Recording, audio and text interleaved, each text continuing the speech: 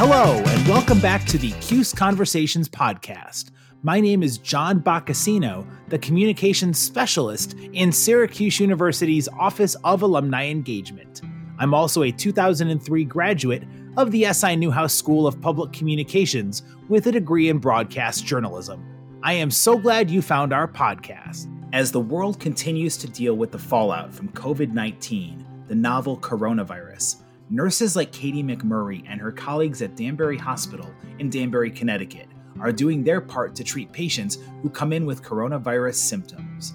McMurray, a progressive care nurse, is a member of an Orange Legacy family who earned her biology degree from the College of Arts and Sciences. Her hospital in Danbury has seen its share of coronavirus patients, including treating the state's first COVID-19 patient, Chris Tillett.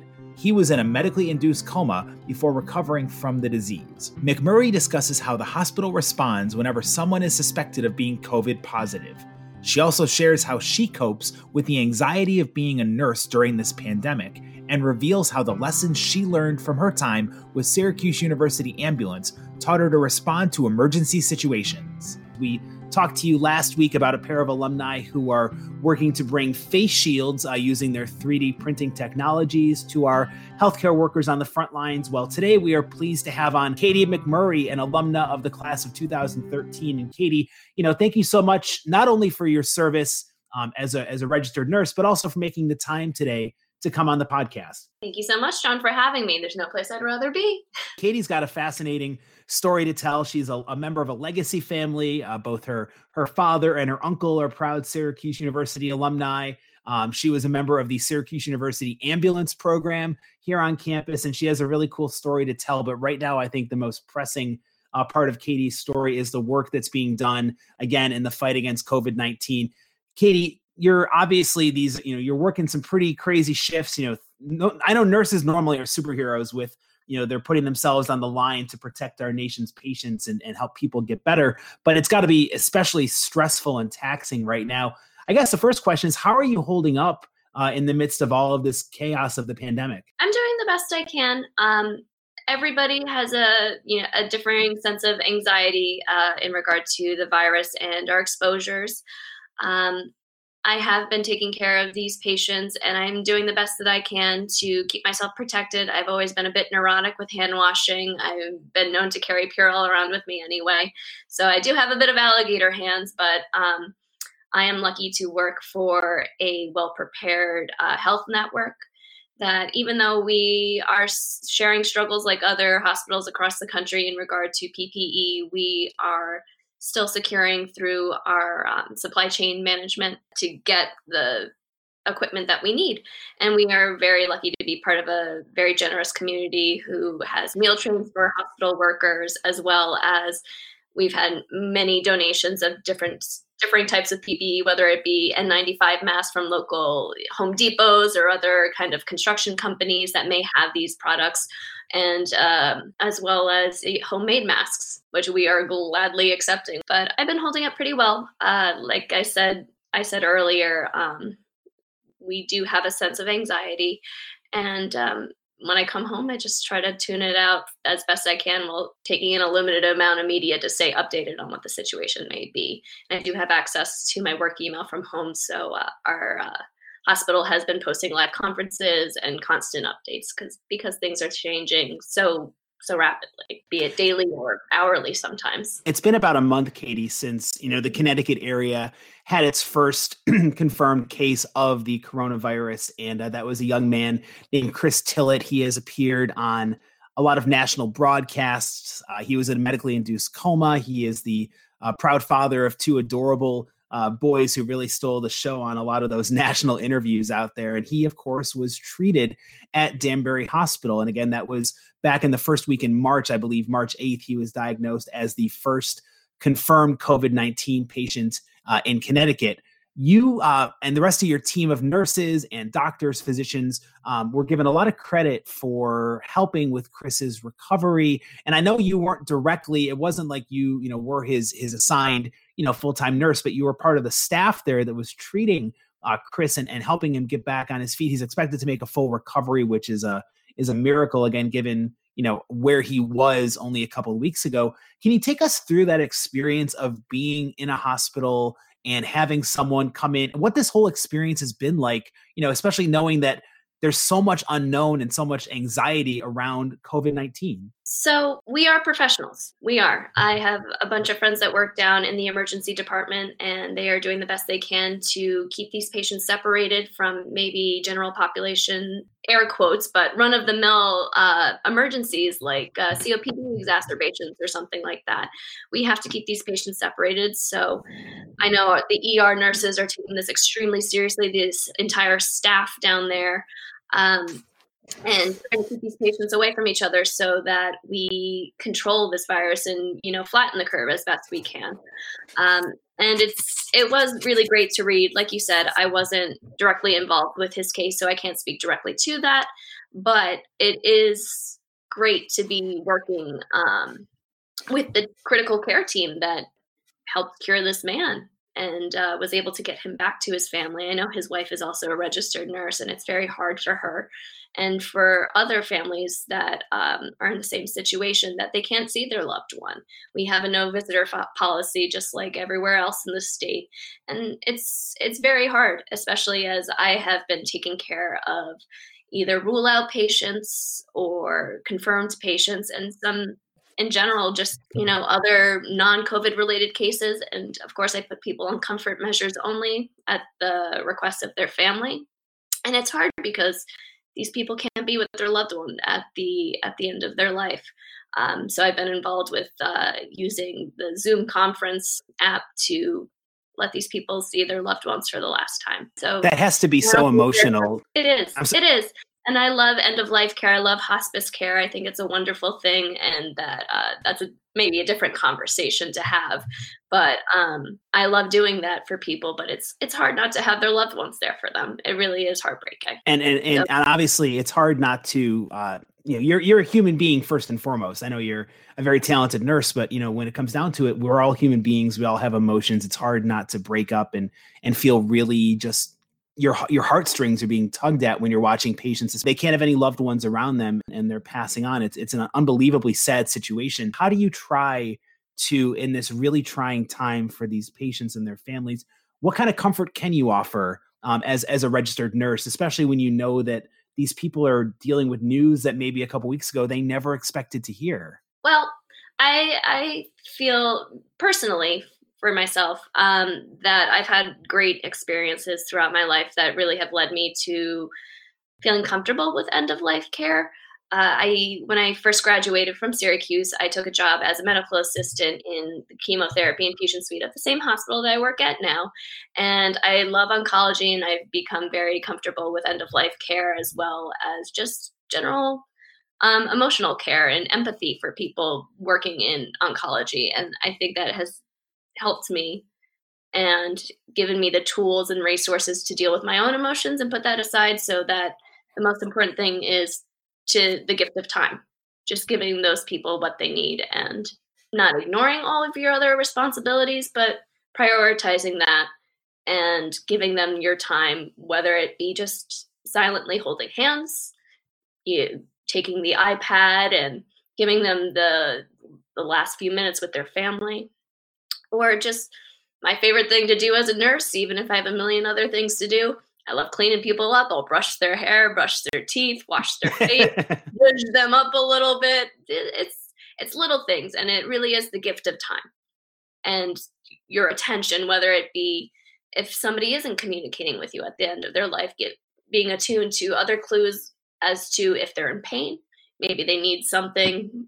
Either if they have their prescribed morphine, maybe they can't tell you that they're in pain, but you have honed your assessment skills enough to know that that person's in pain or what they may need. So time is the most important thing. Well, we definitely appreciate, Katie, when you're going around giving your time to these patients and their families. Again, it's an unenviable position, but you sign up to give back and to help those who are in times of need. And right now, it's been a long time since we've seen a situation where we've been in as much of a crisis mode as we are right now. There's still so much uncertainty. People are afraid. You go out and thankfully more people are practicing social distancing, but unfortunately it feels like it's going to get worse before it gets better. With Chris Tillett having been one of the first confirmed cases on March 8th, we're now almost a month later. What kind of influx has the hospital seen as far as patients testing positive for COVID? How many cases are you currently dealing with of patients who are positive for COVID-19? From what I understand, and of course, I'm not a hospital spokesperson, so I can't give exact numbers or concrete answers, but I know that we have seen an influx and we are not yet at our peak. Danbury was one of the first places in Connecticut, if not the first, if I'm correct, to offer a drive-through testing service. And I know a bunch of nurses that have been staffing that and testing people. So, of course, we're going to see an influx of people being tested and testing positive, whether they are symptomatic or not. But we have been seeing a lot of people who get admitted to the hospital and perhaps they don't have the classic symptoms, but either on imaging we see or they start to have symptoms a few days later. It is possible for this virus to, from what we understand, be dormant a little while, and then all of a sudden we'll start seeing low-grade fevers and have no clear source of infection and have to rule these people out. I feel that we have been more prepared compared to maybe some other stories that I've heard across the country, either from other nurses or from the news. I feel like our hospital network has been more well prepared, and perhaps that's because we have clinical leadership versus perhaps more business-minded leadership. But our CEO is a physician himself. We have our chief nursing officer. And I think these people really do understand what it is like to be at the bedside and have made their decisions to protect their staff over anything else, really. I feel good about being part of our network and the work that we've been doing, especially having the example of Chris and his amazing recovery and other people that haven't been public about it. So I feel quite good, even if there is a certain level of anxiety amongst the staff in what could happen and what our exposures are. Of course, we're worried for our families. I'm lucky enough to be childless at this time. I mean, I do have my dog who's currently sitting on my lap, and I do have my today, but there is a level of anxiety, and we've been making jokes that, all of our neighbors are seeing us naked, stripping outside of our houses, to immediately put our clothes in the laundry and the constant washing of hands. And the immediate showers afterwards. Of course, I was careful before. I would never bring my work shoes inside the house, but now I have a changing screen in front of my door so I can strip down before I get into the house. I can't even pick up my dog until I take a shower. So yeah, there is anxiety, but we're trying to temper that with, the studies that are coming out, the information that we do know, and practicing good hygiene and safety practices while we're at work. So can you go a little more in depth, Katie, into as your role as a progressive care nurse? Let's say one of the floors you happen to be on that day, the alert goes out that there's a patient who has tested positive for COVID-19. What role would you play in working with the talented team of physicians and other healthcare workers in a case like that? Sure. So let's say this patient came in from the ER and they are a chronically ill person. Or maybe they could be a healthy person, but they are having active symptoms, and we suspect them to be COVID positive. We would separate them in the ED. We would test them. And depending on the level of care required, we would admit them to the proper floor. So a progressive care unit, at least how it works in Danbury in particular, is a medical critical care floor. So patients that require a higher level of care than a normal hospital floor. If they were sick enough to require a higher level of care, but maybe not need to be intubated and ventilated, they would likely come to us. So whether that be they are having other cardiac issues, if they require certain types of breathing help, perhaps they would come to our floor and I could be assigned as their primary nurse, which would be the nurse administering the care, treatments, interventions, and speaking with either the critical care doctor or an intensivist or the hospitalist in regards to where we're going to direct their care and what their needs may be. So if a person needs to be intubated, they automatically earn themselves a ICU position because we are not critical care certified and we are not trained on ventilator use, though there has been a push even across the country to train nurses, floor nurses, retired nurses on how to manage these patients on ventilators. If the patient is having symptoms but maybe doesn't need that higher level of care, they could be admitted. We have closed certain floors in our hospital to be COVID units, whether it's positive or rule outs. And then obviously it all depends on the severity of the case, and the treatment's going to be provided as best to the knowledge of yourself and your team of colleagues. But you mentioned the anxiety factor behind this. How do you try to compartmentalize? Obviously, being a nurse, you did this to give back, right? You wanted to get involved to help people who are, again, in a time of need. But this is a totally different circumstance than seeing somebody who might be in for a regular malady that needs to get treated. Is it possible to compartmentalize those emotions that come along with knowing how uncertain things are right now? Of course it's possible. At least it's possible for me. Some people may be different, just different personalities, but when there's a job that needs to be done, you have to get it done. So you can only do the best that you can and push that anxiety aside and do your job. And I've found that I can do that easily. Some other people may not be able to do that easily, but they also may not be in the same position as me. They may be either in a different healthcare position or they may be in a different position entirely. For me, I find that I'm able to carry out what I need to do and just do the best that I can to protect myself and my patients and my colleagues as well. We definitely appreciate, Katie, all the service and all the efforts that you and your healthcare colleagues are putting in. Again, you see the nightly news and they always try to end with some positive, and you see people applauding their nurses and doctors from afar. And there's a lot of support right now for the healthcare community. And we definitely tip our hat to you and your fellow colleagues who are doing your best to help us out and get through this really crazy, chaotic time known as the coronavirus pandemic.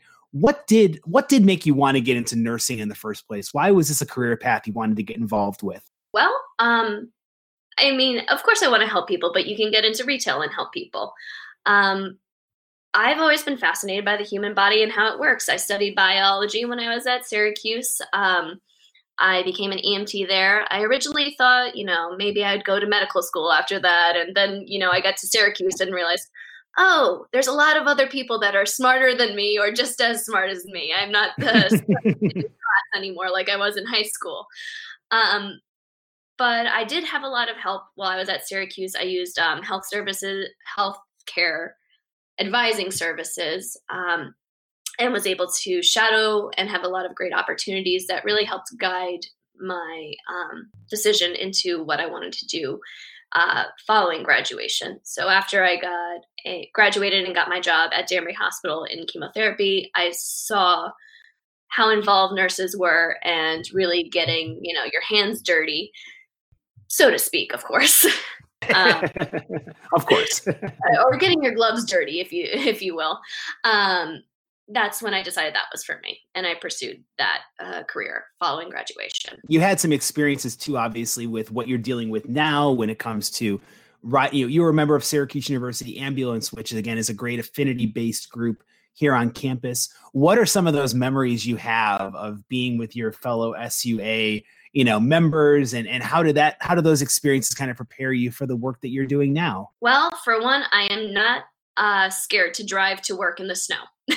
I started SUA as a attendant, and I took the course to become a driver first. So I drove for the ambulance for quite some time while I took the EMT course, and then I served as the main EMT on a crew that I would be on. So how SUA worked, at least at the time, I'm still involved following them on social media and the stories that are going on. And we have a tight-knit alumni group, but we would have a driver, an EMT, and potentially another member, whether it be an attendant or a second EMT on the rig, as you would say.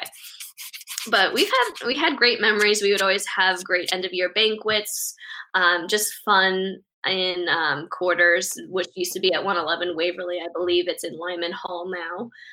But Yeah, there's a few times, I'd finally get to sleep in quarters at 3 a.m. The lights would come on, the bell would ring, and off we would go, and a foot of fresh snow to go get somebody to the hospital. And there are some scary times being the driver there, but like I said, I'm not afraid to drive to work now in 2 inches of snow, while some other people may be freaking out.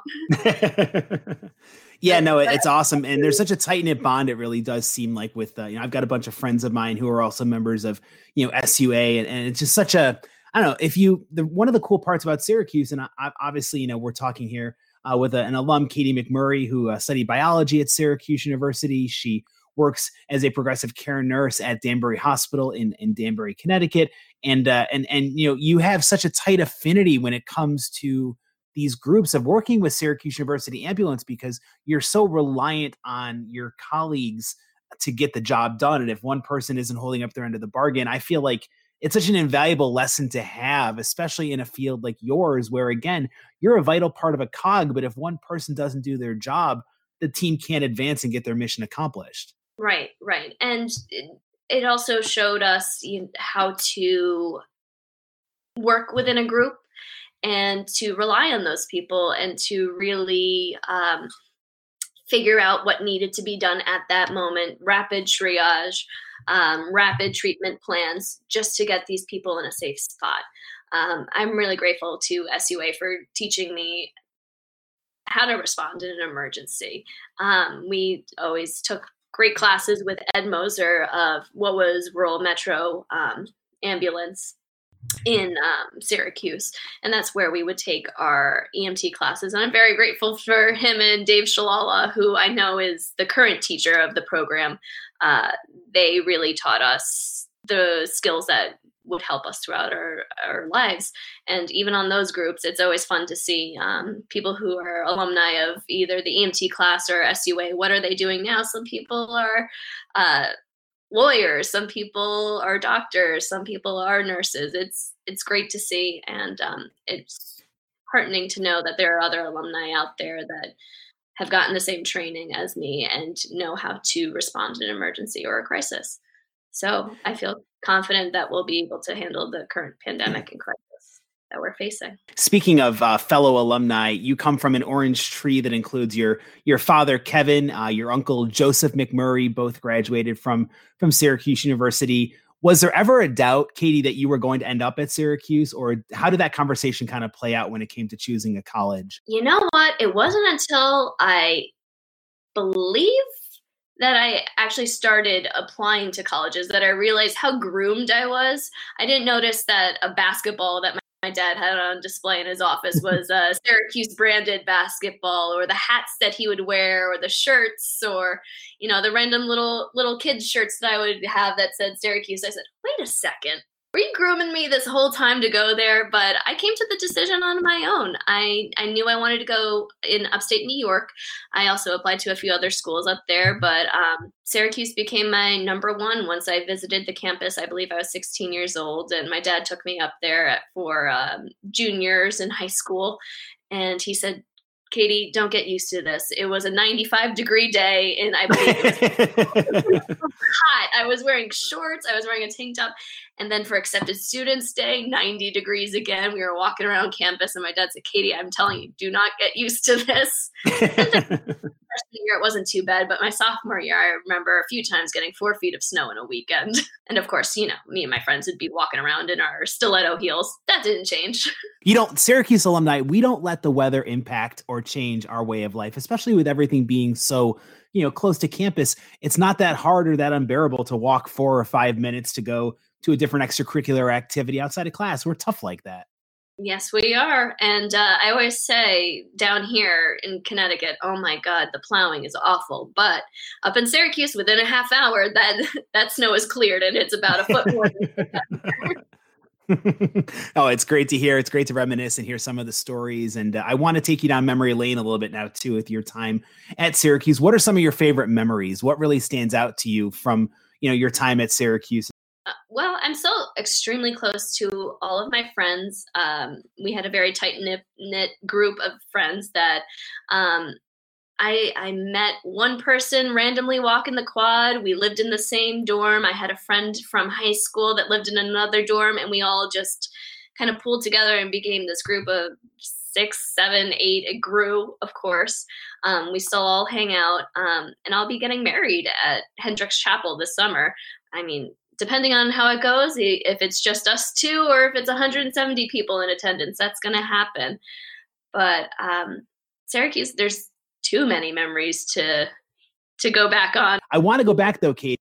I can't gloss over the Hendricks Chapel wedding just that easily. It's so cool that there's so many couples we hear of that get married there. It's such a special place. But I think your story is a little bit different because you're marrying someone who is not a Syracuse alum. They're from a rival school, Connecticut, when we used to be in the Big East together. And now, obviously, it's how did that all come to be, that conversation? Because some might say there's some rivalry out there, Syracuse and Connecticut. I guess, how did you meet your fiance, and how did you guys have that conversation about getting married on campus? So he and I had some friends in common, and while I was a junior up in Syracuse, we went on a few dates back home, and he decided to come visit me. And he said, "Oh, I think I could come visit once a month." And I said, "Great, great." That quickly became every weekend. So I was a few years my senior. He's 6 years older than me. So he had been well graduated and an established professional. But he came to visit me every weekend, and we started to joke that he was getting his master's degree at Syracuse. So it wasn't a hard decision to decide that's where we wanted to get married. We're actually having our reception at another alumni, Bill Eberhardt's restaurant in Skinny Atlas, where will be our reception. It's called the Sherwood Inn. So that was also another easy decision to make. The Sherwood is iconic. It's legendary. For people who haven't had a chance to go, once it's all gets lifted, go visit Skinny Atlas, go see the Sherwood. There's so many great places right on the lake you can go. It's a beautiful, picturesque little town. But that's so cool, Katie, that you guys are having a reception at the restaurant of another alum and then getting married at Hendricks Chapel. Hopefully everything blows over and you're able to proceed with all your wedding plans and celebrate your special day, because really it's just, I think we'll appreciate everything so much more having gone through these shelters in place and the quarantine once we actually are able to make it out on the other side. I hope that's the case as well. And just going back a quick second to the rivalry of UConn versus Syracuse, I like to take him to basketball and occasionally football games where we at the time when I was attending, we were still in the Big East and playing UConn quite frequently. Every time we saw them, Syracuse won. So we won the decision in the wedding venues as well.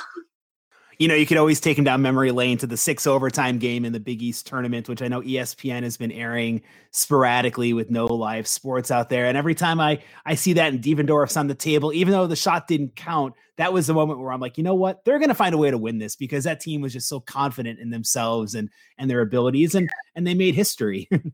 The Marathon Men. Oh my God. That was the year I was accepted into Syracuse, and I knew I was going there. And I remember watching that game at the restaurant I worked at downstate, and saying, that's gonna be where I am next year. And of course, in my time, we made it to the Final Four, which was another amazing memory, how much fun we had, and everybody packed like sardines into Chucks. I have a picture of my best friend, Amy, carrying 6 different beer pitchers over a crowd of sardines watching the game. We didn't win that game, but, there was such a great sense of community, and I feel like that's such a wonderful part of Syracuse. The alumni group is that we're all so close and that we have such great Orange pride. Oh, yeah. People will do anything they can for a fellow alum. It's one of the best parts about being a member of this alumni association, is the looking out for your fellow alumni. And clearly, Katie, you're doing great work along with your healthcare workers and colleagues down at the Danbury Hospital in Danbury, Connecticut. We wish you nothing but the best. Stay safe and stay well. And please keep up all your great work with your healthcare colleagues. We need every single effort and every single ounce of effort that your colleagues are putting in, because right now you guys are doing great work trying to keep us all safe. So please keep up the good work and stay safe and stay well. Thank you so much. You as well, John. And just remember, everybody, stay at home, do your part, and encourage others to do the same. We'll flatten the curve together. Love it. That's wise words of advice from Katie McMurray, an alumna of the class of 2013, who was kind enough to join us here on the CUSE Conversations podcast. Thanks for checking out the latest installment of the CUSE Conversations podcast. You can find our podcast on all of your major podcasting platforms, including Apple Podcasts, Google Play, and Spotify. You can also find our podcast at alumni.syr.edu/CUSE Conversations and anchor.fm/CUSE Conversations. My name is John Boccacino, signing off for the CUSE Conversations podcast.